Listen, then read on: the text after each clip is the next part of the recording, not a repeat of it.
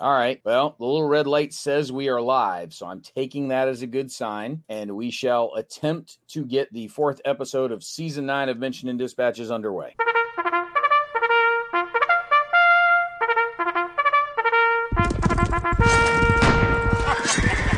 Returning voices tonight, our buddy Cyrano is back. Jim, how are you tonight? Doing well. Good evening. So if you're here, that means you're not streaming. We don't have a game tonight for folks to watch. By the time this gets released, whatever you're doing this week will have been well in the past. But stuff coming up in like 2 to 3 weeks from when we are recording this. What's on tap for Saturday Night Fights and Wednesday Night Warfare and Thursday Night Throwdown and whatever else? The Wednesday Night Warfare is turning tomorrow. I'm excited. We're going to embarrass ourselves in front of God and everybody by trying to learn Artie Conliff's Spearhead, his divisional World War II game, because we're going to really try to confuse ourselves. This will go badly. Thursday Night Throwdown, we've got the Battle of Quatre Bras for LaSalle 2. We should wrap it up. And on Saturday, we should be wrapping up our Battle of Borodino for Blucher, which is one of the closest games we've ever had.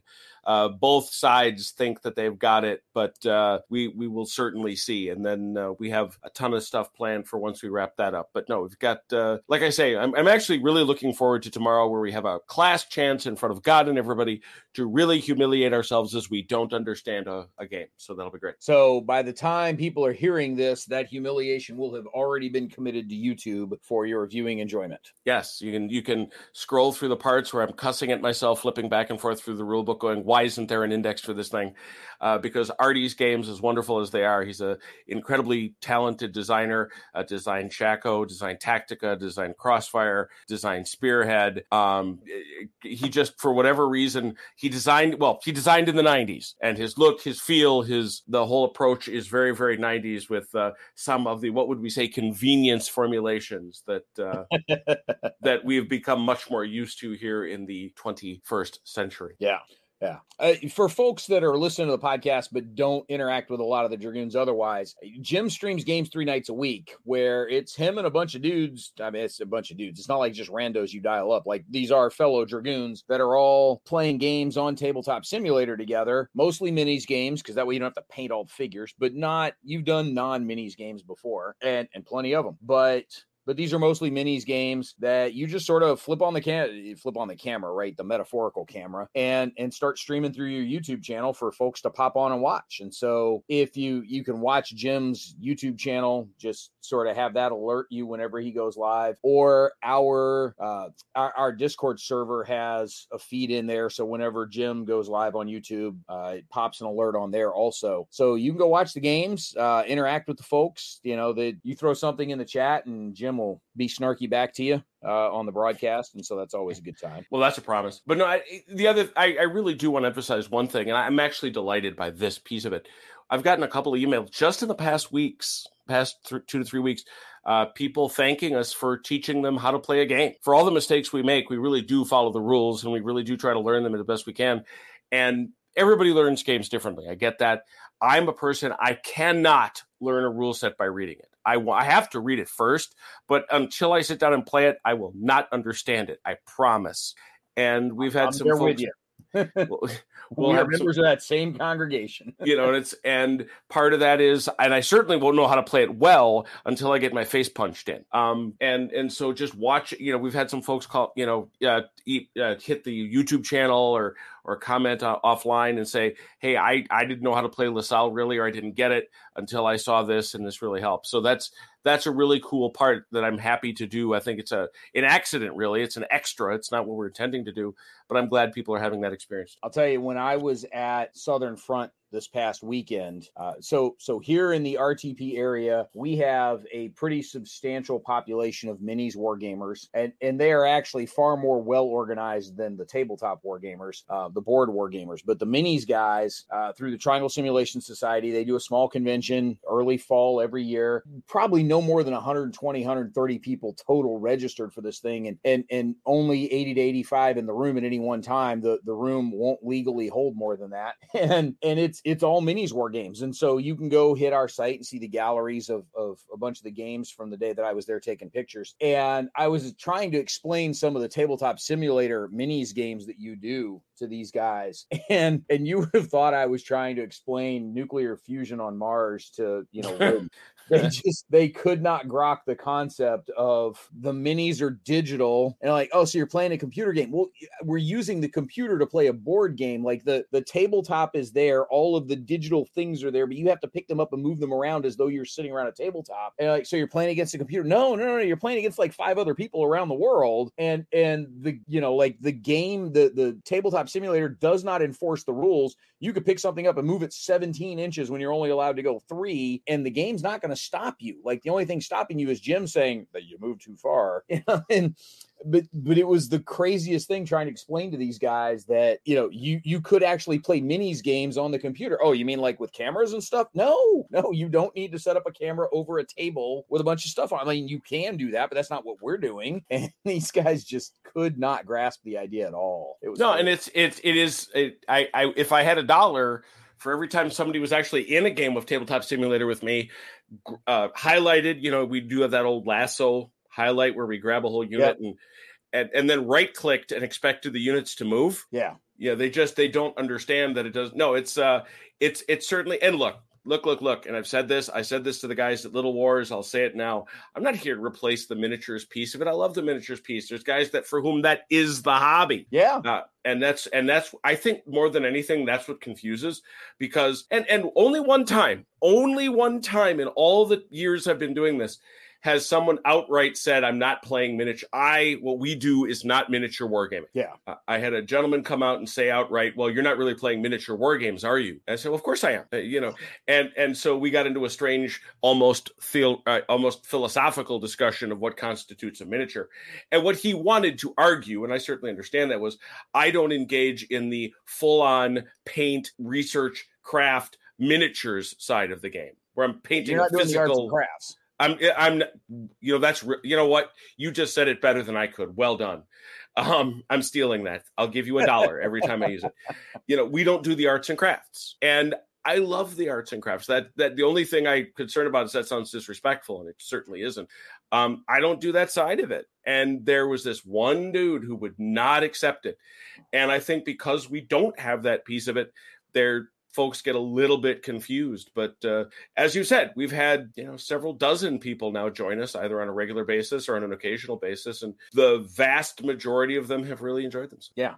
I think if you're using the exact same rules in Tabletop Simulator that these guys at Triangle Simulation Society are using on the table where they are, you're playing Force on Force, they're playing Force on Force. You're playing Carnage and Glory, they're playing Carnage and Glory. Whatever it might be, it's Lion Rampant. Pick one. I actually don't think you've played any of those 3 yet, but we have absolutely played Lion Rampant. Have you? Okay. Yep. We have played Ambush Alley, which is the father of Force on Force. Yep. I knew you'd done Ambush Alley. So in any event, for folks that are interested in possibly getting some tabletop gaming where you're using the tabletop rules, but the tabletop is on your computer screen and there's a little more buttonology involved, take a gander over at Saturday Night Fights and the rest of Jim's live streams. If it looks like something you're interested in, we've got a place in the forums where you can throw your metaphorical hat in the ring and possibly join the fun some night. So Yep. Other thus far silent voice here on the show tonight. Ian is back. Rocky, how you doing? Good. How's everyone tonight? Having fun? So far, not scratchy. So very good. Very good. I'll work on that. Yeah. I hope this makes editing a lot easier and that you are not broadcasting from a closet on Venus. So it was Mars. Come on.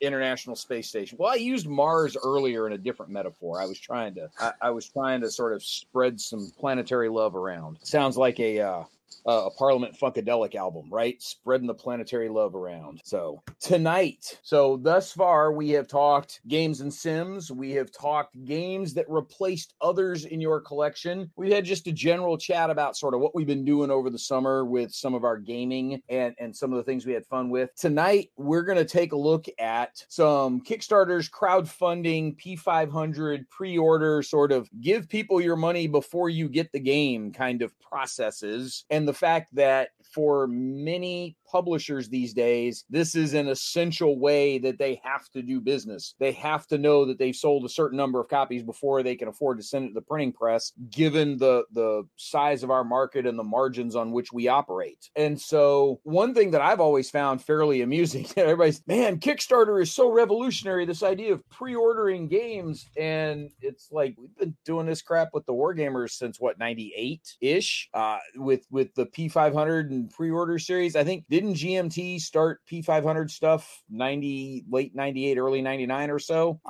That sounds right. They certainly, after the great crash of the mid 90s, they were one of the first, so that would match. Yeah, because you couldn't afford to just send a bunch of stuff to press and have a distributor, work through a distributor to get it out to game stores, because the distributors all died in the CCG crash. So you didn't have those guys. You had to go direct to consumers, and the pre-order process was a way to do that. And the Wargamers jumped on that train very early. Like, Kickstarter's founders were in middle school when the Wargamers were on board this train. And so to that end, Rocky, do you remember the first game you pre-ordered or kickstarted or P500 or any of those things?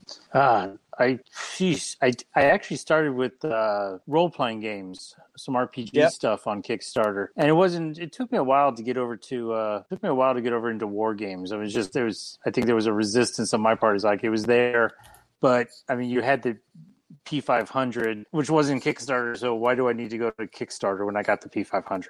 Yeah. So I eventually came over, and we'll get to this tonight, how Kickstarter has changed, and it's no longer so much an innovation system as much as it's just another pre-order system. It's a revenue generation tool. Yeah. Yeah. So, I mean, we're going to get there tonight, but for a while not necessarily there, it was just Kickstarter, but any sort of crowdfunding P500 pre-order kind of thing. You remember what you would have done first? Oh wow, I was early in on the P500. Yeah. Even in the part of it, I was overseas, so I didn't have a good store. So it's like, you know what, I'm gonna do this stuff on P500 and see what I can get out of it. Yeah.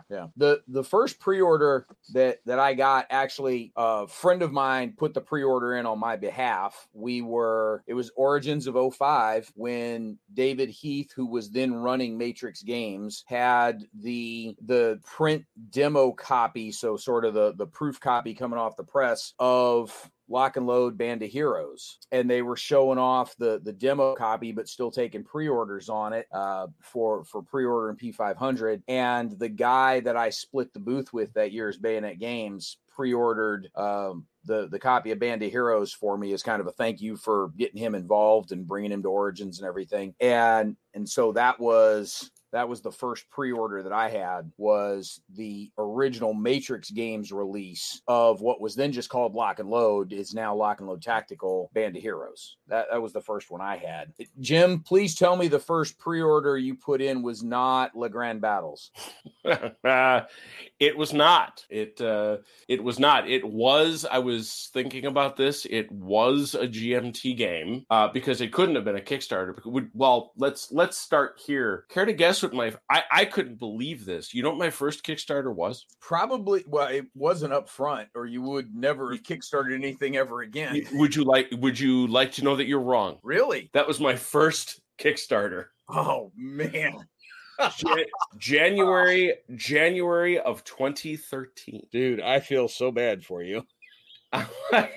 I couldn't believe it. I'm looking here at my screen going, that can't be right. I was truthfully going to try to make it through the show without making a big deal out of the upfront. No, it is. I am stunned. I am stunned. I also think of how much of my life has passed in these 9 years since that fiasco. But that was my my very first experience with the Kickstarter monster. And interestingly, as I'm scrolling through it, there's only one other that has failed so far to deliver, but we're still not giving up hope that one will, even though it is now 4 years late. Yeah, only 4. Yeah, it was estimated delivery of June 2018.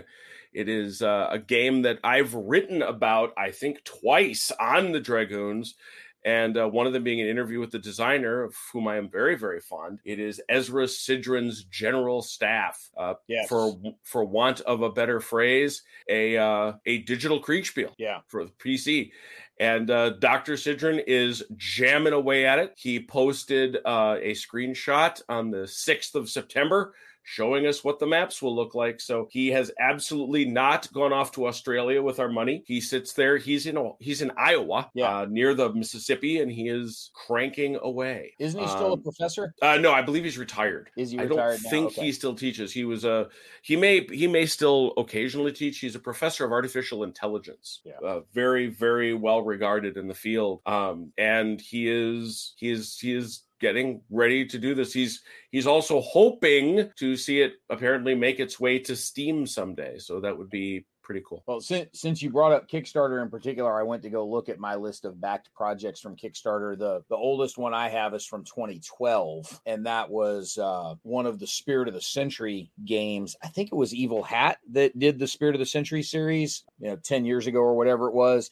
But the Race to Adventure Spirit of the Century board game, this is straight up tabletop Euro game kind of stuff, but I got it because it would be easy enough to play with Bayonet Jr. and then Bayonet as she got a little older. And it's one that has hit the table quite frequently for board game nights here with just sort of the casual game group or with the cousins. After that, it was Tiny Epic Kingdoms, which I had so much hope for as a tabletop 4X game. And unfortunately, it's like a tabletop 2.5X game.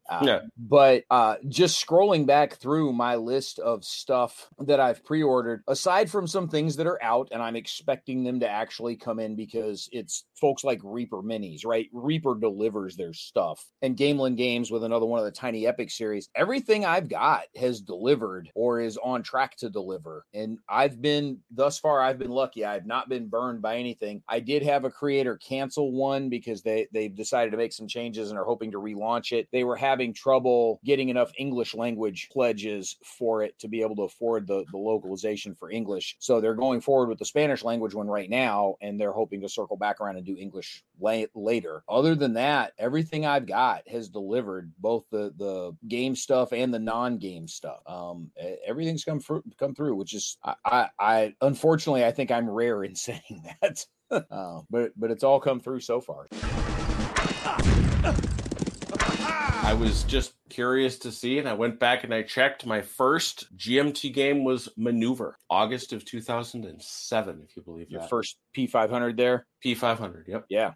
Oh, that's a great game, too. Yeah, nope, love it a lot. But that's a few minutes ago. Holy cow. That's 15 years I've been on this particular iteration of the GMT wagon. So and I did also check to see what my longest waiting GMT. We all know my saga, my ranting about the Commands and Colors Legrand battles, which I ordered in June of 2019. But I'm actually surprised. I've been waiting longer for the deluxe edition of the Russia campaign, which is their alleged deluxe 5th edition, ordered November of 2016. So those are the ones from which I have to blow off a little bit of dust when I look at the orders I have outstanding with our friends at GMT. I'm sure the credit card has long since expired. When they try to charge that one, I wish them well. That's an excellent point.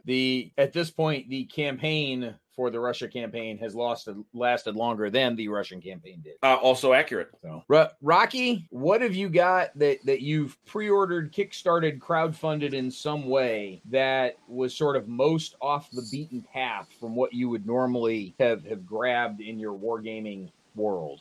Well, one of the first, I went back and I looked, the first war game that I kickstarted was actually Ad Astra's Squadron Strike Traveler. Okay. Which I thought was not going to deliver. It went like over 2 years, almost into a third year before it delivered. I actually bought kickstarted the Avid Assistant, the program that helps you play that game too. And I'm not normally a apps driven sort of guy, but that one I went ahead and I bought into it, and and that's probably the most off the wall thing. I mean, I've done some other Kickstarters for some other non-war game stuff, neat little gadgetry and such, but for war games, the app. And wow, 2016. I was going back and looking. My first GMT order that I'm showing here, and I'm not sure if they updated it to brought everything across. I show a 2015 order. I could have sworn I had something in there earlier. That's just as far back as the database goes. Yeah. Well, and it could have been something that that you ordered under a different email address or different username. Yeah, quite possibly. Because I know that But I was looking. Things. I was looking at Jim's there talking about how long his games are. My oldest one is a GMT P500. The oldest one that's still outstanding is a GMT P500 that I ordered in October 2019. So, what are you waiting on? That's Brian Train's China's War. 1937 to 41, his coin series game. COVID really kicked everyone's butt on that, so that's one of the ones that's sort of as a COVID baby that got put off. So it's out there, it's working. I know Brian's working on it, and we'll see when it comes out. But it has been, going on 3 years, which is the hard part about all this. Is sometimes you order and it just does sit there and linger, and you sort of start questioning yourself what you're doing. Has it made the cut though? Yes, it is. It's nearing art department readiness. Okay, so it did at least make the cut. Not that that's a guarantee of anything, as Jim will tell you, but it did at least make the cut. So that's good. I mean, it's moving. I think you're right. I think the pandemic sort of screwed a lot of things up for people, and so there are plenty of things that are late getting to printers or late coming back from printers or not yet off the boat or stuck on a dock somewhere. I think that's definitely something that's a legit issue there. So in terms of off the wall game stuff though, you don't have anything totally off the beaten path for a game, something that you just took a flyer on for the heck of it, huh? I got like right now I have a non-war game, a game sitting there, Sum 8. It's sort of like a dominoes type game. I looked at it. It looks neat, looks fun. It was a small little company. It's their second game. I went ahead and backed it. What the heck? Matter of fact, I got 2 copies because it looks like it's something I would want to maybe gift off to somebody too. So, I mean, there's some of those things in there. The crazy wild ones, I'll be perfectly honest. I try to really control my Kickstarter and my P500. I keep a list. I got 21 games, and I feel like that's almost too much. That I'm waiting on. I really feel when it's up at around 20, I start really questioning what am I doing, and I go back and I look like, well, do I really, really want this one, or should I cancel that pre-order, or that sort of thing. I will say it's sort of over the last year or so for myself. I used to be a very, very heavy GMT P500, and this last year, for some reason, I started looking a lot more in Compass Games and other publishers and such. So P500 is certainly a large part of my, probably about a third of my list. But it used to be almost everything P500. Now it's only down to, like I said, about a third. So 7 games out of 21, and the rest spread out over a bunch of different publishers, which I think is the good thing too. P500 is not the only way to do this. There's other approaches: Kickstarter, GameFound, or just a classic direct pre-order from the company. Yep. But all that comes with its own. I think in some ways GMT's P500 has spoiled a lot of people because they have a system. And you can look at it. They update you every month. Hey, this one's made the cut. This one's in art department. This one is, prioritized. And there's goods and bads with that. Sometimes I look at that list and it's like, for the longest time, I had Panzer Expansion 1 out there, and it was very expensive to buy aftermarket. They were P500 and it never really. It was always like at 450. 470. It never made the cut, and it was like very painful because I want it so bad. And finally, somebody came through and paid GMT to do a reprint, and so they put it in with when they were doing the second printing of Panzer or something like that. So they sort of broke their own P500 program, but that was the only way I got it. But that was out there forever, and it was aggravating because I wanted it. It was right there in front of you. It's is smiling at you and luring you in, but yet you can't get it. because it's not making its way through the system. Jim is well acquainted with that feeling, let me tell you. Oh yeah, we've had this conversation before, and I will not say that I'm off P500 because I'm not, or that I'm off pre-orders because I'm not. I'm just now deeply skeptical of them, and frankly, given especially GMT, I am much more likely now to jump in right before it goes live so I can take advantage of the P500 discount than I am to commit my credit card to something I'm going to wait for 3 years. Yeah, I think that's fair. That's a dysfunction. It just is. It is a dysfunction to have, and I gave my credit card number. I offered it out there for CNC, the Legrand battles, and I know exactly when I did it because it's on the list here. And 3 years? Really? 3 years. 3 years after, parenthetically, it's been over 1,000, 1,000 pledges. So it's like, what's the incentive to me? Yeah. It's not like I helped my game get published. I didn't. It's not like, this was going to be the live or die of this, and other games have jumped up in front of it. And in fact, they keep offering more. They keep putting more out there. I mean, for example, and this sounds like I'm being tendentious. I'm trying not to be, but it really is. I mean, you've got games like 18 India. Okay. It's an 18XX game. It's got 841 orders and it's in art and final development. Yeah. Congress of Vienna, art and final development, 1,039. Well, I think one of the most painful things about this is that we are on season 9 of this show and we've been talking about Legrand battles pretty much the entire time. Yeah. And so, so something's going on there. But, another one, for example, that I just made up my little list here, the British Way, counterinsurgency at the end of the British Empire. I'm in on that. Okay. Now it is in art and final development. Really looking forward to it. And yeah, did I jump in because these rotten beggars pushed out a Napoleonic coin game or not a coin game, a CDG game? I said, yeah, of course I did. Don't be ridiculous. They put out Napoleon in Egypt, a 2-player operational CDG of the French campaign in Egypt and Syria.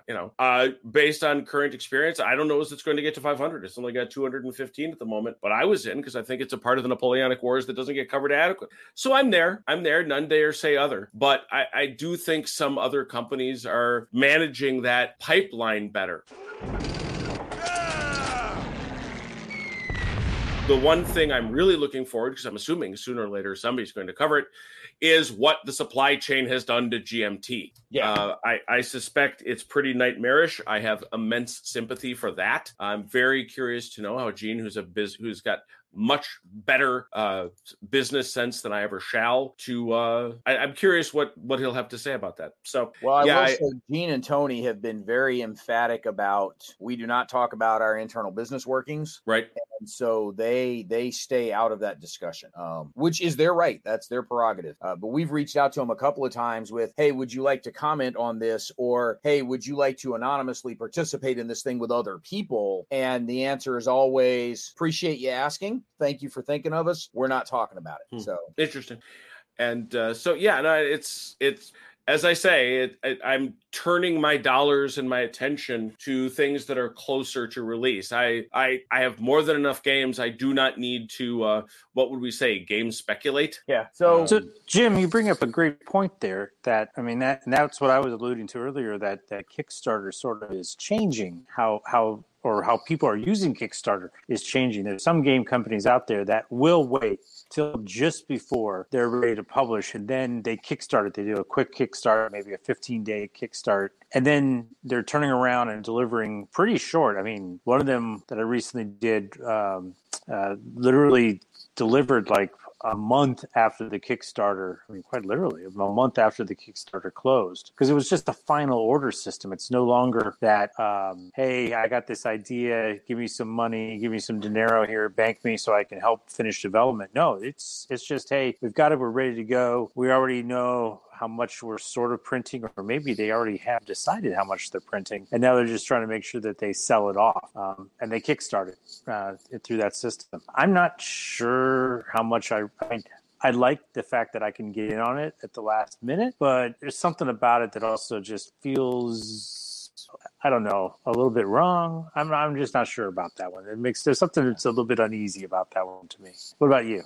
Well, I mean, if what you're telling me as a company, we've got a warehouse full of games, and we're going to give you the first crack to buy them for 30% less. Okay, I guess I'm okay. On the other hand, if what what are you trying to do? When Gina said this, he told Harold Buchanan this.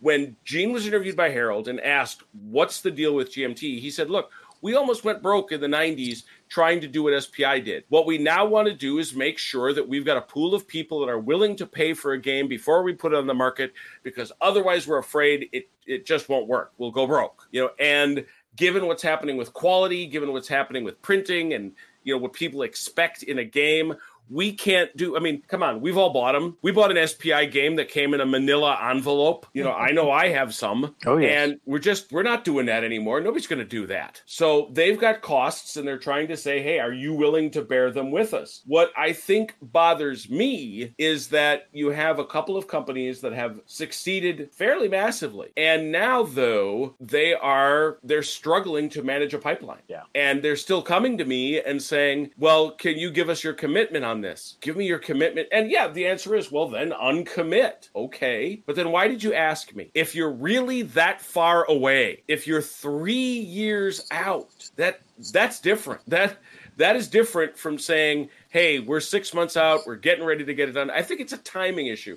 And maybe it's a growing pains issue. I don't know. But I'm just bothered by being asked to get in on something. I get in, I'm excited, and then I sit here for 3 years. That's not the only game to which this has happened, parenthetically. So it's not just my little hobby horse that I'm riding. There are others that are in that state. And yeah, you're right. I don't and yet they keep putting other games into this pipeline. I'm like, do you still have the bandwidth? By all accounts that I've heard, it's a fairly lean operation, and good for them. Good for them. But I don't know. I just sometimes think it's there may be a little more there than there should be. But and who knows? Every war game company is a lean operation by definition. Yes. Rocky started to steer us down the path that I was about to go next, which is we've talked a lot about Kickstarter stuff. We've talked a bunch about GMT stuff. We haven't really talked about some of the other companies and some of their pre-orders or crowdfunding or things that we've gotten interested in. And again, not just war game companies, but sort of game companies in the whole. Just looking at my Kickstarters, I've only got one of those Compass games last minute. The week before we start shipping, we're going to hop on Kickstarter and give you a pre-order through there. I've only got one of those, and that was Third World War, the 4 volume set there. Everything else that I've got from Compass, I've got from something other than through Kickstarter. A lot of those I've bought at the local game store. Again, just showing them a little bit of love here locally. The Compass is not the only folks out there that are doing pre-orders and Kickstarters through the doing pre-orders and Kickstarters and whatever else. Worthington Games obviously has put a bunch of stuff on Kickstarter over the last couple of years, and many of them have done quite well. We've got, as we are recording this, Gary Ardwolf just went through the entire pre-order system for Legion War Games last night. Let me tell you, you don't think of Legion War Games necessarily as a big company. You think of them as one of those consistent mid-major sort of war game publishers. Man, they've got a lot of stuff on pre-order that if those things started to actually come through a little quicker, their inventory, not their physical inventory, but their catalog depth would go way up in a hurry. I don't think people realize just how deep the pre-order gets for Legion War Games. Lock and Load has shifted off of Kickstarter and over to GameFound, but has put several things up through GameFound. So outside of Kickstarter stuff or GMT stuff, Jim, have you dropped some stuff on the roulette wheel there for I'm being metaphorical, but have you pre-ordered stuff through other folks directly? Or yeah. I mean, I'm a little. I remember the first time I saw it, I looked at Compass Games, their pay now, pay later system. Yes, and I found it really, really confusing. I mean. I assume it just means, are you willing to throw us a little money in advance? Yeah. No, it's actually 2 systems. Okay, please explain. There's So I got caught in it. There's two systems there. You can pre-order and pay now, get it later. And I made the mistake of doing that on one game, and they grabbed my money. I'm like, going, wait, this thing's not even out yet. But then they have another, was it Pledge Now, Pay Later, which is the one that's very much like a GMT P500 system. The confusing part for me, I totally agree it's confusing because you got to make sure you click the right button on their website and you select the right program. If you want to give them money now, and then you can do that. They take it. But then there's the other system, which is more the, hey, now you're pledging for it. We're gonna take your credit card just to keep it on file, but it won't get charged until basically the same time that the Kickstarter gets charged. I went through that too. It's like, hey, I have this on pre-order. I'm seeing it here on Kickstarter. Do I need to redo my pre-order? It's like, no. And the same day that the Kickstarter collected was the same day that they charged my card for my previous pledge. So my question, totally agreement. It's confusing. My question is, why would I pay now? Exactly. Yeah, and that's the thing I was going to say is that I would see it if like pay now saves you 30%, pay later saves you 20%. I could see if there was a fiscal advantage to someone throwing the money at you now. But everything I've seen is they're the same price. If I missed something? That's the way I read it. I'm double checking, and the answer is no. Okay. Another company that does it a little bit differently is VUCA Simulations. Yep. I pre-ordered or pledged for Red Storm. Mm-hmm.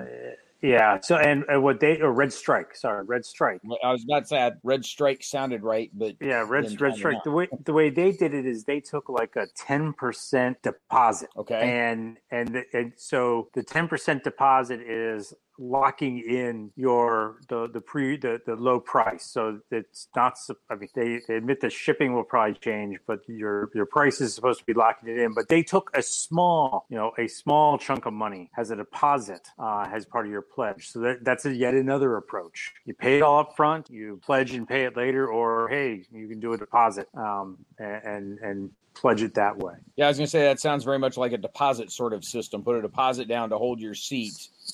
Correct. But you don't pay it off till you get there. So again, lots of different methods here. And the cool thing about the marketplace is all of them are viable. Pick and choose which one makes sense for you. So yeah, but I still don't have a good answer for why I'm going to pay now. Oh, there is no good answer. The good answer is you're not, the good answer is you shouldn't. That's the answer. Now there's some game companies out there that probably really want you to, but as the consumer, my money, no, I'm hanging on to that until it's closer. I mean, I'm looking at one game, for example, Alexandros and Spartacus, right? It's Mike Markowitz's game. They were actually in Command Magazine. I think, were they both in there? Because I think I've got Spartacus somewhere. I don't know if it was Markowitz, odds are 50-50. The original one was on a cuneiform tablet. It was 92. So I'm close. yeah. But in any event, they're putting this out, and the expected release date is 2023. And I'm not giving you my money till 2023. Lest anybody think that I'm just picking on Markowitz. He's a friend of mine. I like the guy. He makes frequent jokes about how old he is, and I'll make comments about, where were you when something on social media, and Mike will inevitably chime in. My first Social Security card was a cuneiform tablet, right? He regularly pokes fun at himself for these things. So yeah. So I don't know, I've got to answer your question. Yes, I can't. I wonder if some folks just don't, if they're committing the money so that they know it's done and I don't have to come back around and think about it again later. Like it's paid for. I don't have to manage a credit card. I don't have to update my file. I don't have to, oh crap, wait, is that posting? Do I have enough space on the card? Like it's paid because I got the money now and it's done. And I don't have to think about it again. Game's going to show up when it gets here. I wonder if for some people that peace of mind isn't a little more convenient and they've just got a little bit of throwaway money to work with for that. And they're a little more cavalier about it than any of the three of us are. Isn't that what GMT does, though, ultimately with a P500? Well, but GMT doesn't charge your card until the game starts shipping. Right. Whereas the pay now thing is sort of, here's my money, send me the game when it's done. All right. Okay. I'm just trying to find an explanation as to why. Because I mean, other than ever do, other than with my cohort here was suggesting is that they would like me to. Well, yeah. I'm sure they would like me to, but but I'd like to make this more positive. This baffles me, but I move on. From Compass, Napoleon's Eagle 2, The 100 Days, pay later. You're darn right I'm paying later. This is the second half of their card game of the Napoleonic Wars. I was so pleased with them, and I really want to stress this. I was so happy with what they did with the first Napoleon's Eagles, because it was not what everybody, what everybody expects. It was Waterloo. No, well, we must have just talked about this. It wasn't Waterloo, which everybody figures. They went out to the east. They went to Central Europe, and they talked about those battles, and it was awesome. And now, what do they do with their second one? Well, of course, they do Waterloo. Because they know Waterloo's going to sell. Yeah, no, it's you're playing to your market. You're playing to the punters in the seats. I absolutely respect that. But nonetheless, they are coming out. I mean, in fact, it was called Storm in the East. And the fact that it's on sale makes me a little sad, because I would have hoped it was doing better. But speaking of what we're doing this weekend, it features Borodino. It features Leipzig. How cool is that? I don't see that very much. And it's a fun game. We saw 3.5 months of Leipzig. We've seen We've seen all the Leipzig we ever need to see. No, I got that one. So yeah, it's a fun game. I'm looking forward to checking it out and seeing if they update any of the rules and other stuff like that. I was happy to put it on a pay later from Compass Games, Napoleon's Eagles, the second volume. I also did, because I think it's just a really fun system, pre-order Brief Border Wars 2. Yep. Yes. I think that is a fascinating series. It covers stuff nobody else does. I mean, Brian Train, by definition, it's going to cover stuff nobody else does. Yes, I won't say that that this is the only game on the only operational game on the Nomonhan incident, otherwise known as the Battle of Khalkhin Gol. In fact, there's a Memoir 44 Overlord scenario for it, but I'm going to guess it's the only operational game. So I'm excited to have that one from Compass. Pay later. Thank you very much. That's it.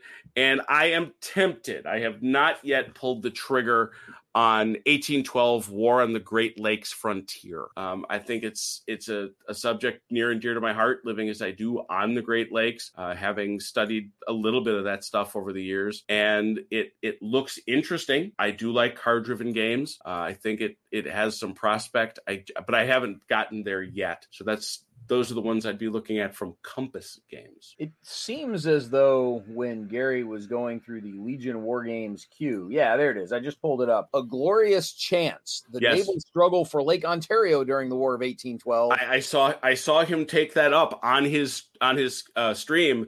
And I thought, oh my God, suddenly the world has room for two? Wonderful. Well, I think there's somebody else had one also. And I want to, for some reason, Worthington stuck in my head, but I don't ever remember Worthington doing like a naval focused game. Certainly there's some scenarios for that kind of crap in Wooden Ships and Iron Men, but there was somebody else that had a War of 1812 Great Lakes game, and it's totally escaping me who it was. I knew Legion did only from watching Gary's show the other night, because I don't normally dig through things that are already on pre-order, because when I'm pulling together Tuesday Newsday, I'm looking for new pre-orders. Those are the things that I want to announce is, hey, here's a new something to do, not, hey, this thing's 3 years old, you should go pledge it. It's not like I'm doing those, but it seems to me there was somebody else that had a Great Lakes War of 1812 game, and I'm just totally spacing on who it was. And like I said, Worthington's what jumped into my head, but I'm 99% sure that's wrong, just because that I don't ever recall Worthington doing like a naval only thing like so. But it did stick out.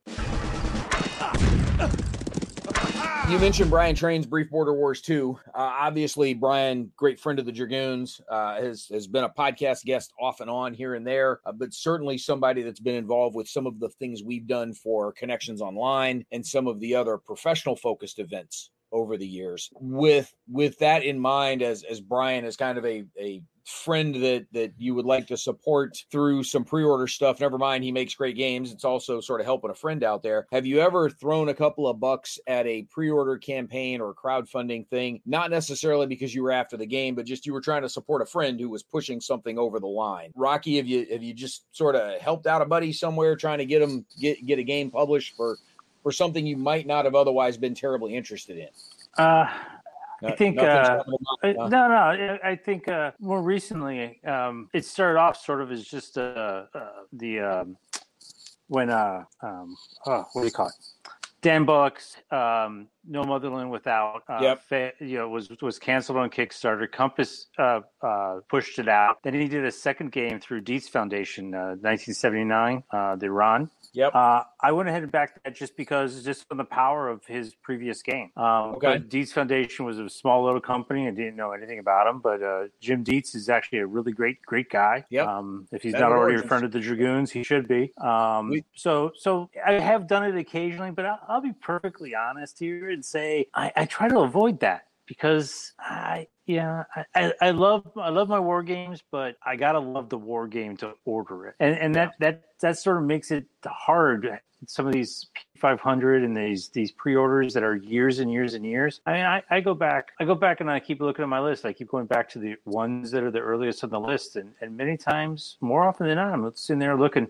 I order, like right now, I got from September 2020. I ordered Carrier Battle Philippine Sea from Compass. Okay. Because I'm all about Navy stuff. Yeah, and no kidding. I love the Battle of Philippine Sea and stuff. But, I'm sitting there looking at this going like, a couple of years ago, I really, really loved that. And maybe that was what I was thinking about. But I just keep coming back and looking at it going like, man, what am I doing? Do I really need this? And, it's already been 2 years. It was supposed to be mid 2022. Well, that ain't happening. So, when is that going to ever show up? Do I just cut bait and move on? And many times I end up doing that. Yeah. And then I don't come back to it because it's not in the moment. And so much of buying games, you should be in the moment, or not should be, but it for me, it is in the moment.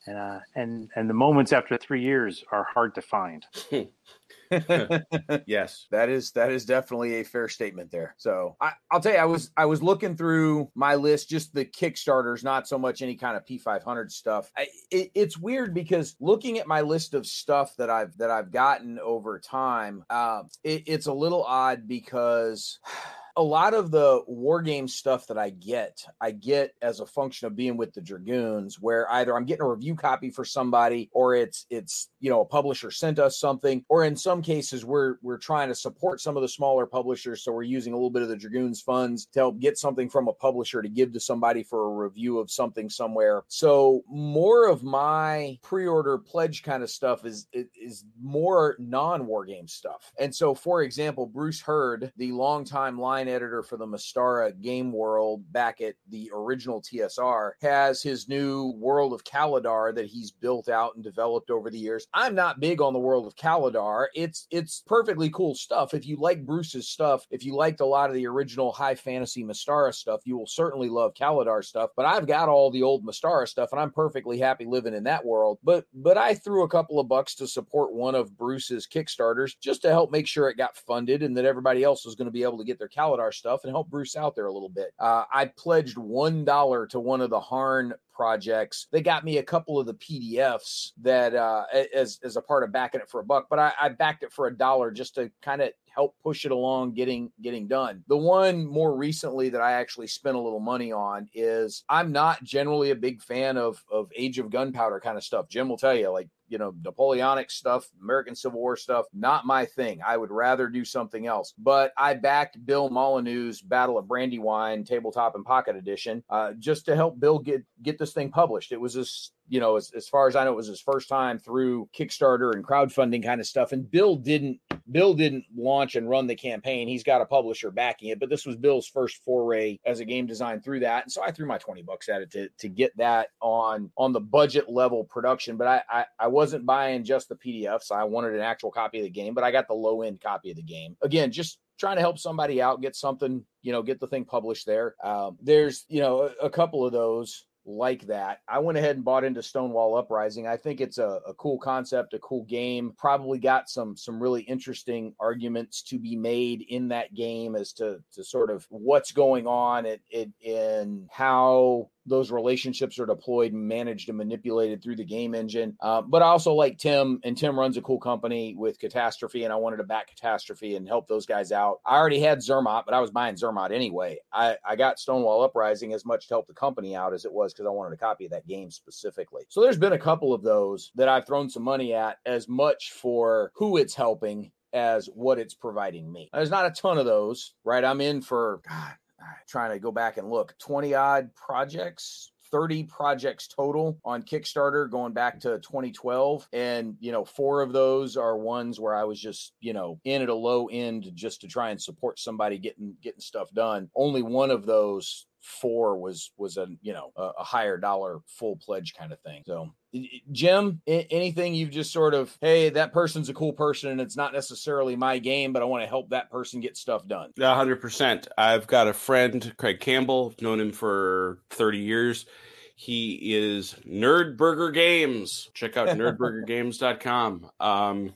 He is a designer of indie RPGs. I think he's now the chair of the diversity panel over for the indie RPG community. So he's organizationally involved in them too, and he's actually had some wonderfully successful RPGs put out there through Kickstarter. I believe every one of his games is funded. Everyone has been delivered on time or early, but when you're operating in the RPG space, you're a shoestring every time. Yep. Full disclosure, my wife does his videos, so I guess I have a little connection to him, but I would say I knew him before I met my wife even.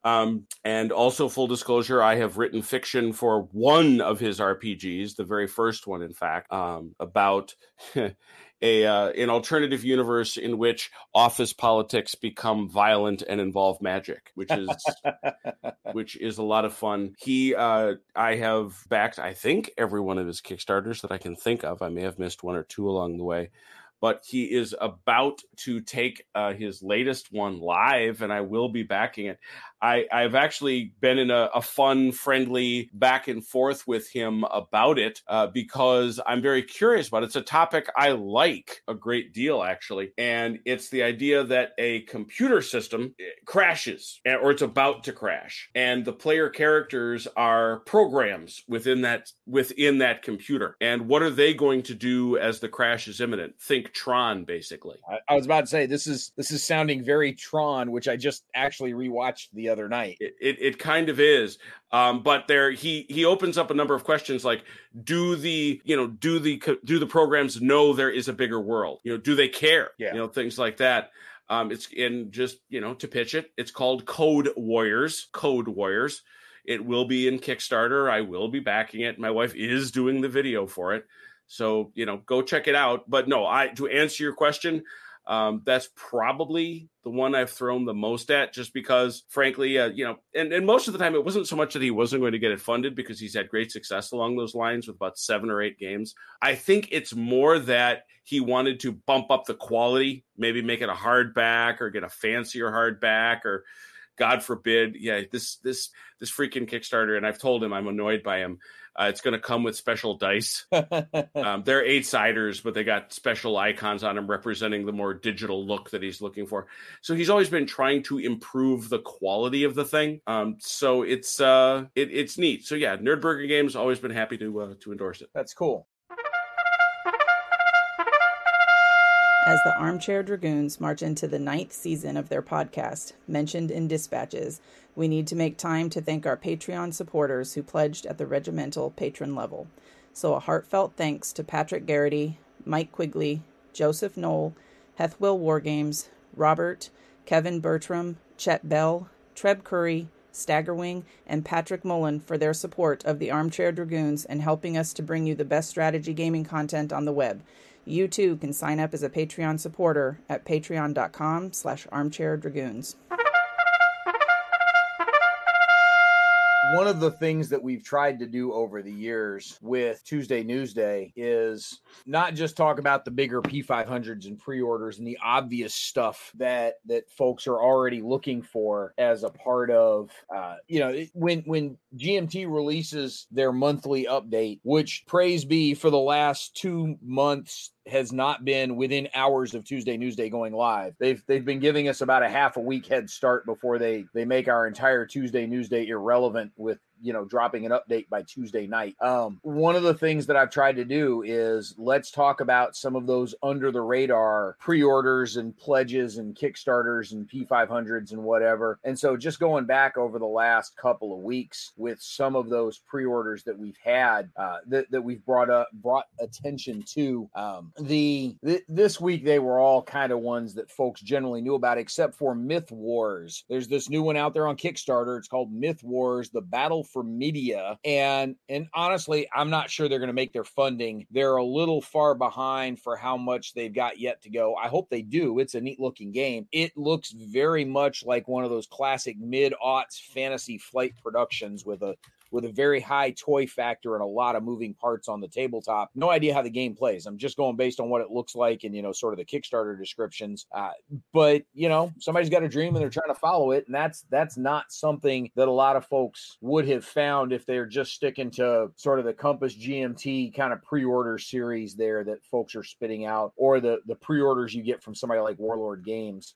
Going back another couple of weeks, the same week that Compass Games launched World War II Commander and Schnellboat, or World War II Commander Market Garden and Schnellboats, and Worthington put Archie's War out there. There's another company out there that they came up with Booze Quest, right? They're trying to cross a drinking game with an RPG. Unfortunately, they're like the second mover in this space because the Heroes of Barcadia has been out for a couple of years. But Booze Quest looks kind of fun, and sort of the RPG drinking game that adults can sit around and play. Why not try and push some attention their way and let's see if people are interested in that. Mini Meeple Melee for your battles on the go. These things all fit in basically Altoids tins. So you can have some little skirmish battles using some meeples that all fit in little mint trays. And that was the same week over on GameFound. We also found Watch Hockey Get Drunk. If ever there was a game with some truth in advertising right there, that's the one for you. And then going back about a month from where we're recording this, the same week that the Adult Red Horizon 41 expansion went on to pre-order was also the same week that Free League dropped the reprint of Dragonbane, which was the first big production Swedish RPG, which folks kind of knew about there. But that was also the week that we found World X, which is a card game on Kickstarter that, quite frankly, I'm not sure is going to make funding. And I'm not 100% convinced that appealing to the wargamers with card play that looks like it's a cross between Yu-Gi-Oh! And Magic the Gathering is necessarily the way to go. Maybe. Sure. But look, God bless them. They've got something that they've worked on. They've got their little baby, and they're wanting to try and see if there's a market for it, and they're going to push it out there. And so, good luck to them. Even if it's not something I'm interested in, somebody else might be, and maybe somebody looks at that and go, "Oh, hey, my kid's big into Pokemon and Yu-Gi-Oh, and maybe this is a way I can start transitioning that kid over into some wargaming." Cool. Check this thing out. Maybe it scratches your itch. Maybe it doesn't. But those under the radar little guys kind of stuff, I see no reason we can't help promote that a little bit and say, hey, here's something off the wall, off the beaten path. Check this out. See what you think. Maybe this is your jam. Maybe it's not. But it doesn't really cost us a ton of effort to help push those out for people to take a look. For sure. So we try here and there just to see if we can help them out. And who knows, maybe someday somebody's going to find something and go, oh my God, that was awesome. Had no idea that was out there. There's a co-op game about defending the Ukraine out there. It's UA Bravery Time. I said the Ukraine. It's Ukraine. There's no the in front of it. UA Bravery Time was one that we stumbled across one time. There was one group that was doing some minis that they're halfling snipers, which they sort of look like kind of steampunk American Civil War inspired, but they're all carrying laser sniper rifles. But they look really damn cool. They really do look good.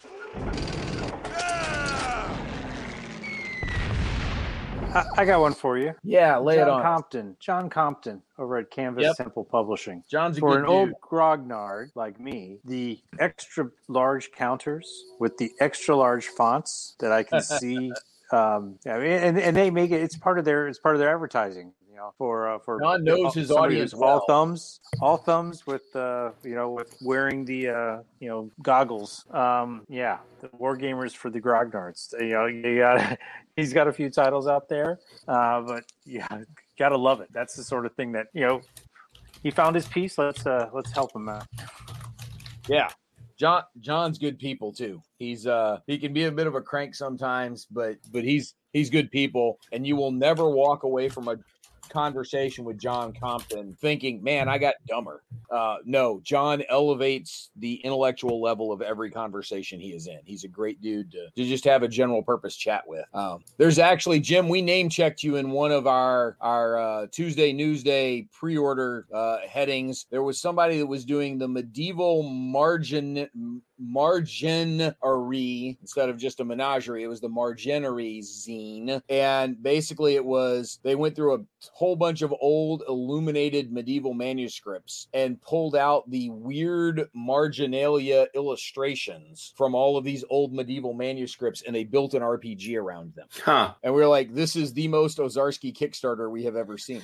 Yeah. No, actually, in the Ozarski, there would probably be my wife, Michelle, because she is an immense fan. When we were in Paris and in London, but mostly in Paris, we spent a lot of time in the company of medieval manuscripts. So the idea that those creatures, if you ever have a chance, there's a wonderful Twitter feed that does nothing but share crazy medieval marginalia, glossa, things like that. Those folks, the idea that the Middle Ages were not colorful or scatological, or lighthearted, that will not bear scrutiny, at least not in the margins of manuscripts. I'll tell you that for a fact. There was somebody out there that for a while, I don't remember if it was on Facebook or Twitter, but had a feed where it was sort of a medieval snail a day. Sure. Where he'd gone through all the old medieval manuscripts and found snail illustrations in all of them. And it was a medieval snail a day. That this thing ran for several years, which I thought was awesome. Absolutely silly, but I thought was awesome. So as we're starting to wind up this episode a little bit here in terms of some of the pre-orders and other things that you may have ordered in the past, Jim, what is the most grotesquely bloated or overblown or outright silly in terms of scope and scale Kickstarter or pre-order or crowdfunded thing that you ever backed? Did you ever buy into one of the Reaper's mini campaigns or one of No, I never Dwarven did. Forge? No, those, as you've correctly observed, were classic cases of people suddenly going, wow, my God, people want us to keep, they're throwing money at us. Let's add more. Come on, let's do more. And well, what does this mini have to do with it? I don't know, but we have a lot of them. Throw it in there. I would say the one more that I will give it two. I will give it two, both of which I'm very pleased with. I want to be clear. Number one was the Fantasy Trip. Okay. Yep. Steve Jackson Games. I think particularly because if you played the Fantasy Trip, as I did in high school, which would have been 1983-84, it came in one of those little Steve Jackson Games snap boxes. Yep. It was Melee, Wizard, Advanced Melee, Advanced Wizard, the Fantasy Trip, and then one of the books. It easily fit in a shoebox. Yeah. With plenty of room for dice, pencils, minis, anything else you want to do. This thing doesn't fit in a Kallax shelf. Yeah. The box itself, and it is packed. It is, as I've said on this very podcast before, if you want to watch how to do a Kickstarter, watch how they handled the Fantasy Trip. Steve Jackson sent a freaking guy to China to take pictures of his stuff they did not send things back and forth. They did not proof things via teleconference or email or anything. They sent somebody there to look at it and to say, yep, that's great. And along the way, he took pictures and he said, this is me with the box. This is me with the thing. It was perfect. Yeah. Perfect. And then when it came over here, it was gigantic and wonderful. Uva's sent people to China in the past for Academy games as well. It pays. Yeah. The guy or gal gets a trip out of the deal, but you get quality control and you get great customer relations because we were over here not worried about the delay. there was a slight one, but it wasn't big. But more importantly, we're like, oh, look at the cool thing we're going to get. How cool is that thing? You know, we were far more interested in the quality of the thing that we were going to receive. The other one is more recent, and it is Blood on the Clock Tower. Okay. Blood on the Clock Tower was quite late. Hey, Jim, hang on. Before you get too far down the line on that one, I do want to say Steve Jackson did much the same thing with Ogre, not just the Fantasy Trip. He did a lot of the same thing. Yep. I don't remember which one came first, but he essentially used the same template for both. Yeah, Ogre was. I think he sent folks, to China more frequently for the Fantasy Trip than he did for Ogre, but it was essentially the same template he used for the both of them. Yeah, so, and it was Blood on the Clock Tower. Sorry, Blood on the Clock Tower. We all know this game, Werewolf, right? You know, it's a simple game, plays in 10 minutes. Get a bunch of people together and do social deduction and guessing and keep it moving, and it's a fun party game. To me, it's really the only true parlor game is Werewolf or one of its derivations. Everything else is some sort of board game because you need pieces. You don't with Werewolf, really. They, for whatever reason, have continued to evolve the form until you now are with this thing, Blood on the Clock Tower, which is just another social deduction game about surviving some sort of demonic threat. But oh my God, did this thing come with pieces? It comes with a giant book that the storyteller is supposed to carry and use to track rolls. It's got 50 different rolls. It's got 6 different scenarios. It's crazy. It's crazy. I don't even know if I'm ever going to get it to the table. But oh my gosh, did the money go, and everything is top quality. Yeah. Top quality. Now, I want to say, if I were to say what the greatest Kickstarter I've ever received is, it would probably be Pax Pamir 2. Okay. Which is a fabulous production. Oh my gosh. But it's understated. The Kickstarters for both the Fantasy Trip and Blood on the Clock Tower are absurd. And they're good. They're really good. They're wonderful. They're absurd. They're the opposite of understated, huh? Yes. So, Rocky, what's the craziest, most extravagant, over the top crowd-funded anything you ended up with? I have to say I've always bought into Root. Okay. Which I'm not disappointed with at all. Expansion after expansion, terrain packs, the whole 9 yards. Always loved that. Australia from Shmuel Games. That's the Z in the middle of the name, right? With the Z, yep. Australia. The railroad farming war game. I love it. I mean, I love it. You start off playing a Euro and then you turn into a war game. It's a little guilty pleasure of mine. I have to have all the expansions for that, the big box and things like that. And then Academy Games, what is it? Mayhem. The Stellaris one? The Agents of Mayhem? Agents of Mayhem, yes. Agents of Mayhem. That's the closest thing to like a miniatures, big buy that I bought into. So I got that big box that you have to have, several pages of directions just to repack it the right way so that everything is back in the box. What's insane is you need those instructions, even with as ginormous as the box is. You still have to pack it a special way to get it. Like some of those old big Fantasy Flight boxes, like the original Tide of Iron box or the original long Descent box, like they were big enough you just toss everything in there and it's going to fit. Exactly. Like Agents of Mayhem is that size and you can't just toss it in there. No, you have to pack it a certain way or else it will not close. So those are my 3 sort of like guilty pleasures. I will say, if you've ever seen Agents of Mayhem, not you, Rocky, obviously you have, but for other folks, Agents of Mayhem, when it's out and fully assembled and on the table, man, it kills. God, it's gorgeous. It really is a cool looking game once you put it all together. The 3D skirmish game. Yeah. Superhero skirmish. Yeah, it really is a neat looking game. So I will tell you that the craziest big one that I've gone for is I actually bought into the last Reaper Minis one. I bought into Reaper Bones 6 when those things first started coming out about 5-6 years ago, and Reaper was kind of like, oh crap, this is successful. What else we got in the warehouse? For like the first 2 that sort of ran off and sort of became these cyclones of crowdfunding.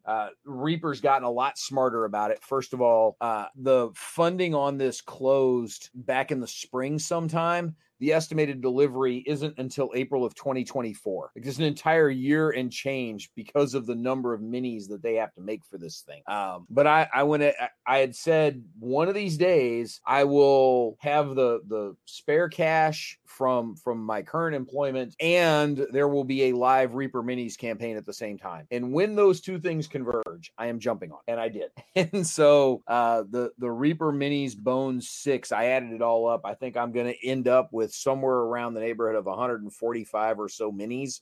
I will never, ever need to buy more fantasy minis ever again. That won't stop me from doing it, but I certainly wouldn't need to. And once those get here, I'm going to have a lot to work with. And it was one of those things that you kind of did it because you felt like you needed to do it once in your life. And that was my once in my life that I've done. There's some perfectly cool looking stuff in there. There's a couple of throw-ins. You kind of shrug, you're like, I wouldn't have bought those, but I'm not going to tell them not to send them to me. So sure. So I'm totally on board with one of those Reapers Minis one. I will also say that the Storming the Gap, when David Heath was, oh crap, I need more stretch goals, let's add another reference card. That by the time Storming the Gap had all of the reference cards made, they basically had kind of a second rule book just all on loose leaf cardstock because there were so many reference cards that they had added as stretch goals for that thing. It was crazy. As we start to wind up some of the discussion here of crowdfunding and Kickstartering and P500ing, Jim, if you were to sort of project what the next 5-ish years of crowdfunding is going to look like. And, looking back 10 years ago, it was a bit of a Wild West on Kickstarter. Like the Wargamers got fairly organized with their P500 stuff because they had a 20-year head start. But the Kickstarter world has gone from, as Rocky mentioned, has gone from this kind of Wild West of, hey, I got a great idea, help me get it out the door, to a very stratified, very professionalized, very process-driven Kickstarter campaign. Like there are companies even hiring, we need a crowdfunding campaign specialist for our company who's got a track record of delivering successful crowdfunding campaigns. Like this has become a profession at this point. Knowing that that's what's happened over the last 10 years, what do you see over the next 5? Anything really the trends that you see or changes that you see? What's coming, what's not? Oh, I mean, here's the thing. Talking again about Nerdburger and my friend Craig, he put out his last Kickstarter on the exact same day as Hasbro released its HeroQuest Kickstarter. Yeah. So, and that was, I blasted them for it on his podcast. I said, this is absurd. You have $1 billion company sitting in, going into the Kickstarter space. Yeah. Because corporations looked around and realized, wait a minute, these people are willing to give us a commitment to buy this game even before we've made it. Yeah. How sweet is that? And you take that realization on the part of the consumers and combine it with the supply chain nightmare, because we're not out of that yet. We are right now deep in the throes of companies, not in necessarily the war game space, but in the hobby board gaming space, having to go back to their backers and go, I know we charged you X, but if you want the game, you're going to have to give us twice that. Otherwise, you're just going to lose your money because we'll go broke and you won't be able to deliver the game because our shipping is so expensive, because our parts are so expensive, because the supply chain is so broken. You combine that reticence with that reality, and to me, I think what you're going to see is those that have succeeded will continue to succeed.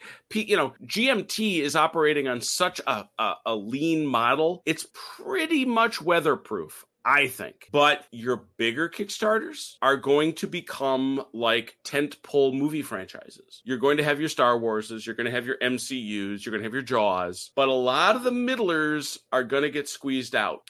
They won't get the attention. If you can't afford the big art, if you can't afford 1 million minis, if you can't afford an IP, if you can't afford a name designer, those folks in the hobby space are going to suffer contraction. We here in the wargaming space, we don't cost that much to begin with. Yeah, we're kind of contracted already. Yeah, we are what we are. I mean, and so we are not going to be as affected. Now, will we be? Of course. It'll touch us all. probably the biggest question we have to answer, how are we getting our things to England, or how are we getting English things to here? How are we getting things from the continent to here and us to the continent? That has become so expensive that we always used to tease Vance about how much it costs to get things shipped up to Canada. Well, that's become why you go home with a trunk load of games every year from Oregon. Right, sure. Smuggling them across the border. And why wouldn't he? But now we're confronting that much more broadly. So well, I think that's the biggest shift. It'll be interesting to see how that market shapes up. I will say this, that when folks are talking about the supply chain challenges that we still have out there, the supply chain disruptions coming out of the pandemic are still very real, and we're still playing catch up for a lot of these things. Part of the issue with this is not just all of the pandemic protocols that were put in place. The backlog that they caused isn't necessarily one that can be solved just by throwing more money at the problem, because at a certain point there's only so many boats that can only move so fast in and out of so many docks in the ports, and even when the ports are running at 90% capacity, which is essentially full, it would take a miracle of scheduling to get above 90% capacity in how efficient these ports run. Even if they run at 90% capacity, there's still a 5-year backlog of crap just waiting to get shipped, just that has built up over the past 2.5 years, where production didn't slow down quick enough for everything to be able to get off the docks in the limited pandemic travel state that we had. That it doesn't matter how much money you throw at the problem, there's no way to make boats travel faster. There's no way to have them shove more cargo on board. And there's no way to make the ports move any more efficiently. We're going to be stuck with these slowdowns for 5 years, even if the dollar figures don't change or go down, which they're unlikely to do. But it won't matter. It won't matter. There's just such a backlog of stuff sitting in warehouses waiting to move, which is crazy. Yes. So, Rocky, what are you seeing over the next 5-ish years of the crowdfunding world? I think we're going to see. I'm not sure if I totally agree with Jim that we're going to just get these tentpole pieces out there. I think those are at risk, because when somebody's ordering that giant box of minis and the shipping costs just to get it, the forklift to bring it to your house is becoming so expensive, I think we're going to actually see a shift away from some of that and back to smaller, leaner, meaner, maybe even, there seems to be this whole move to plastic and miniatures. We're probably going to see that back away, because the cost is getting to the point where it can't be afforded. Now, sure, they get a lot of backers, but then the problem is the supply chain, the people getting upset about it, and then getting it shipped. The ship, you can't underestimate or overstate just the impact of the shipping costs on everything. And I think that's going to be the big change, is people are going to say, I'm not buying a box with 1,000 pieces of plastic in it. I'll take a set of wooden cubes, or even, oh my gosh, I'll go back to cardboard counters. Oh, yeah. My. Oh, I that you're in the war game space. Absolutely. In the hobby board game space, there will be, I would wager good money that there's no going back there, that plastic minis and that is here to stay. That's what's going to drive out, because these people are part whores. Watch the shows, watch things. They dismiss out of hand things that lack the sexy. They're not good enough. They just aren't. Will there be Euros? Of course. Those will be in a small space. Those will be the things that are living out there in the shadows. But in terms of your big games, the games that are going to succeed and get the coverage and get the attention, no, they just got to figure out. They're going to figure out how to do it. And what they're going to discover is they can't afford to do 3 at a time. No, you won't get. Just go to the major websites and listen to the major podcasts.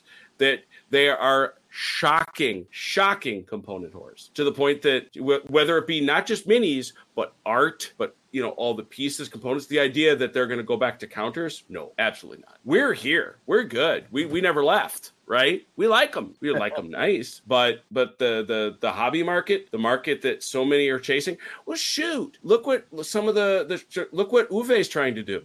Polaris game. Yes. Yeah. He's in our space. He's our guy. He's the outworks of our little fort. He's trading with the enemy. Yeah.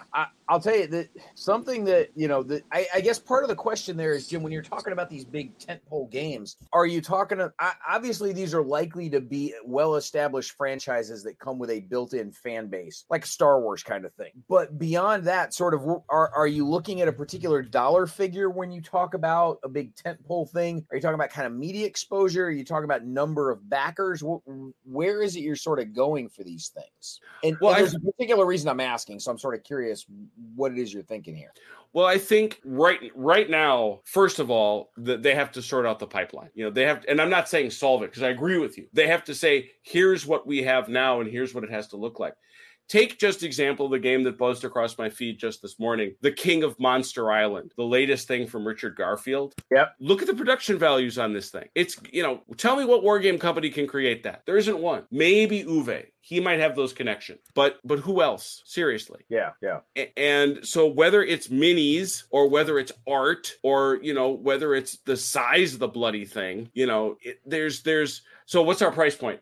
I think, we've long passed the $100 price point. I think we were shocked by that, but it happened. I'm just looking this sucker up. I don't think this went to Kickstarter. No. But I'm just, I'm looking at this. I'm looking at the King of Monster Island. And like I say, I don't think it's got minis, but the freaking thing has what seems to be, it probably does have a game part. It's got a plastic volcano in the middle of it. Yeah, which is a little nutty. Yeah, people want that. It's got different dice. It's got little standees. It's got multicolored dice, just like King of Tokyo, which is very modest.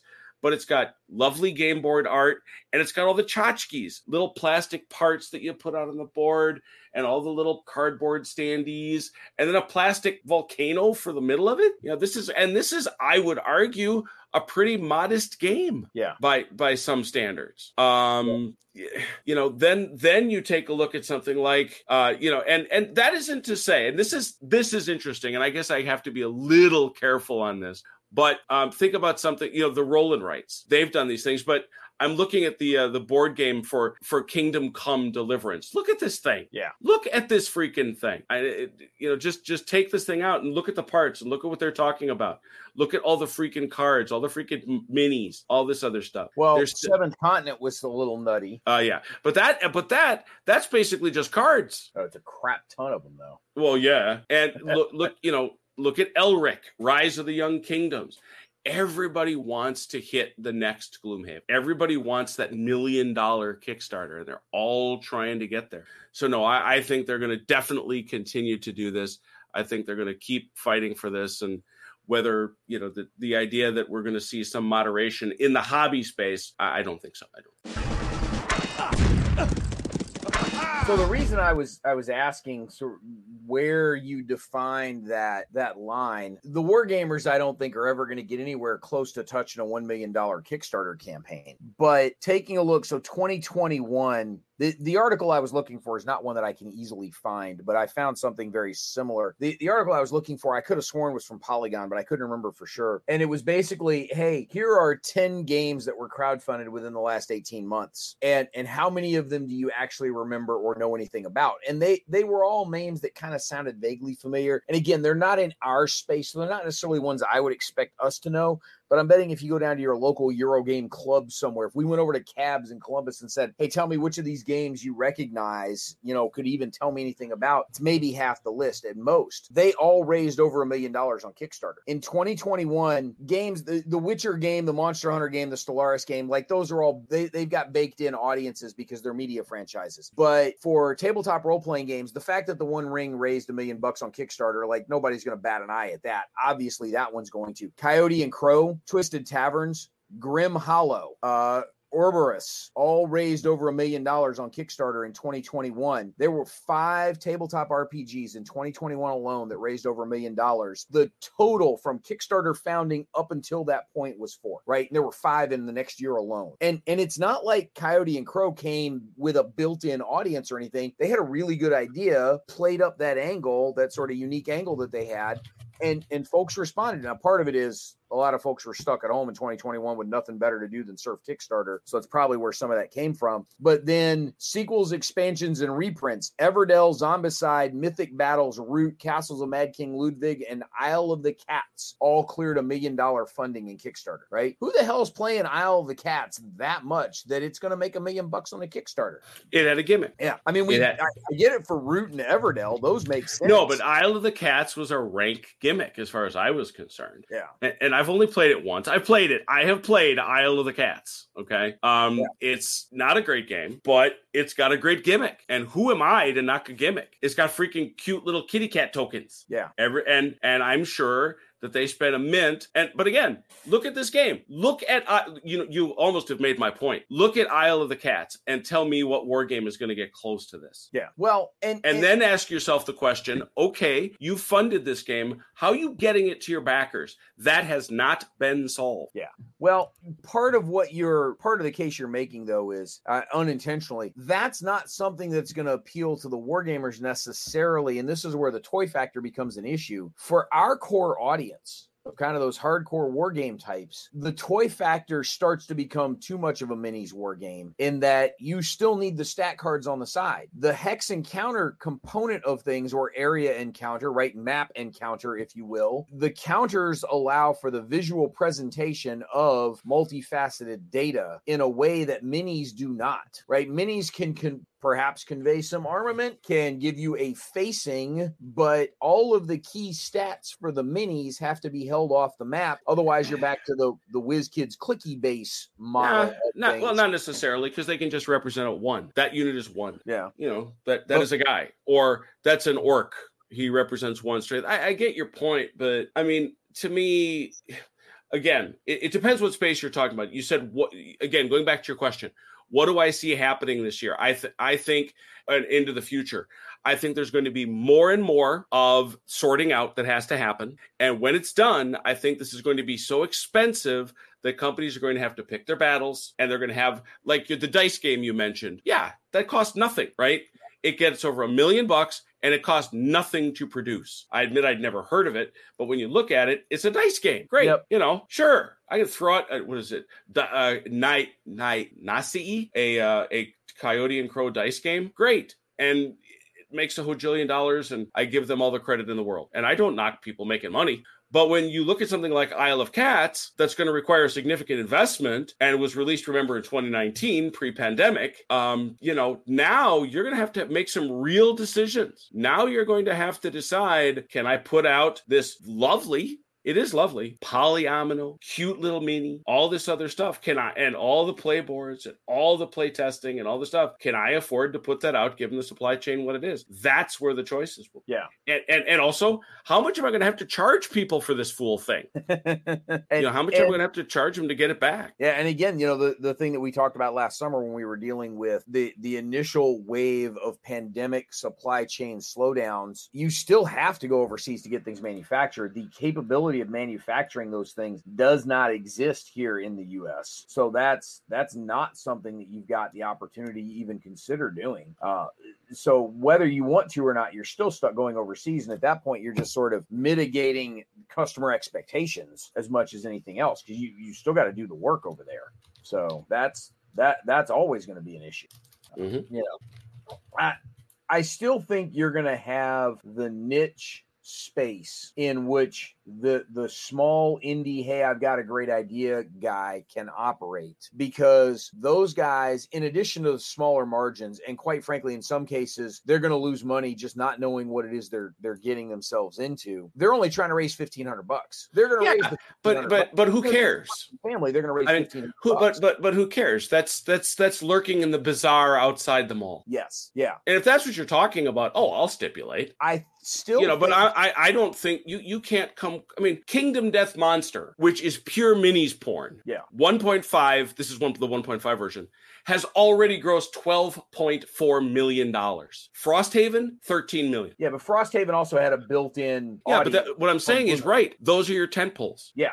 Your stuff in the bazaar outside. Sure, absolutely. Yeah. In fact, I'll make your point. I'll agree with you. Tell me which of these things you haven't heard of. Frosthaven, Kingdom Death Monster, Avatar, Marvel, Exploding Kittens. The Witcher, Seventh Continent, The Binding of Isaac. There's your top 10 so far this year. None of them minor independent outliers. This is who's making the money. These are your tent poles. Everybody else goes for scraps. Well, and that's where I don't think those guys are going to. Those guys aren't going away. We know that. I think the Compass Games and Worthington Games using Kickstarter as a pre-order tool isn't going to go away. That gives Compass Games an opportunity to gin up some last-minute pre-orders, but to also get games that are essentially ready to go in front of a wider audience through Kickstarter that are just sort of searching around for something that looks kind of cool. And it may show up in the recommendations for, hey, if you like this, you should check out these things. And if Compass Games picks up an extra 10 orders off of the recommendation engine built into Kickstarter, good for them. Like that's a perfectly good way to build your audience. You know, we're right. The smaller dudes are still going to be in there and still gonna be able to make enough money. Be able to get where they're going with those things. I'm wondering the mid-tier guys that are not necessarily established production, somebody that's in there trying to compete with a Compass Games product or a Steve Jackson Games product, but with a new company. If those guys never would have been able to do that before Kickstarter, had this brief 10-year span of time where they were able to do it thanks to Kickstarter, and are now going to get crowded out, as you were saying, Jim, from a space that they never were in the first place, except for that brief 10-year window. And yeah, we've kind of lost something in those guys getting crowded out, but how much have we really lost? We're sort of back to where we were 20 years ago with those guys still having to start smaller and build better.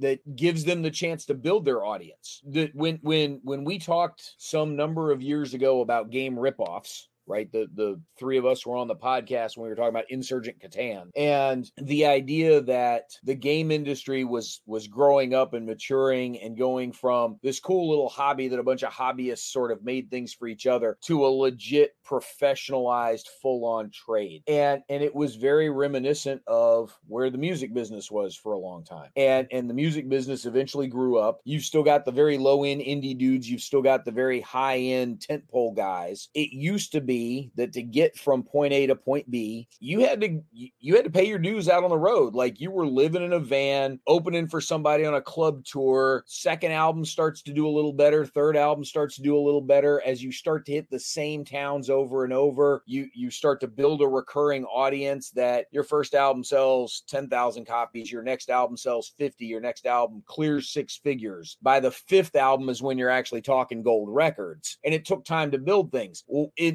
along comes American Idol, and suddenly everybody thinks you get to be a rock star by winning a game show, instead of paying your dues and building your way up and learning the trade as you go through that kind of apprenticeship on the road. You used to have to do that with a game company, right? If we think about some of the game companies that we all know and love, they started small. WizKids started small. Catalyst Games started small. WotC started small.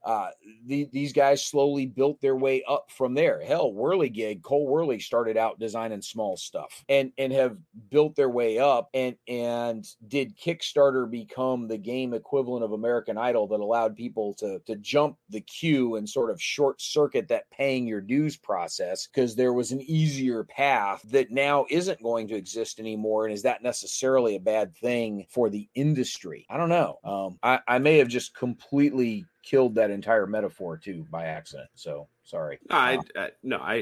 This is way further than we want to go, but I'll give my simple answer to that comment, which is I think we've now entered the age of the designer. I think we have, because of the cost at the high end, the day of the auteur is over. It's a specialized process now. The designer, the developer, the publisher are different disciplines. It's too big a business. Yeah. And you're going to see a lot of these designers for hire, your Cole Whirleys, all these guys. They're going to drift around from project to project, from person to person, Jeff Engelstein, all the guys that are great at it, and they'll go from one place to another and let people who have the talent of development, of publishing, of art direction, they'll let those people handle it. And so, no, the back of the van days, will it happen? Of course it will. But I think that at the higher level, at the hobby level, at the Gen Con level these days, that's over. I really do. Rocky, we've been babbling for a second here. What's your reaction to any or all of that? Well, I think Jim makes some. Want to go grab a beer.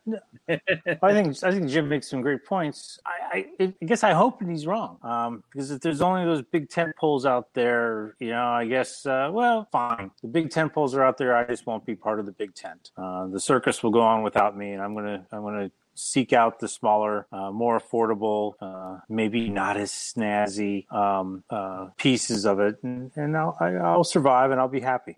I hope he's wrong, because I don't want to have the hobby get divided out like that. I mean, we all should be able to enjoy it, but I suspect that the supply chain, the component hordes out there, it's the trajectory is not great. Yeah. On that cheerful thought, I think we've hit an end point here.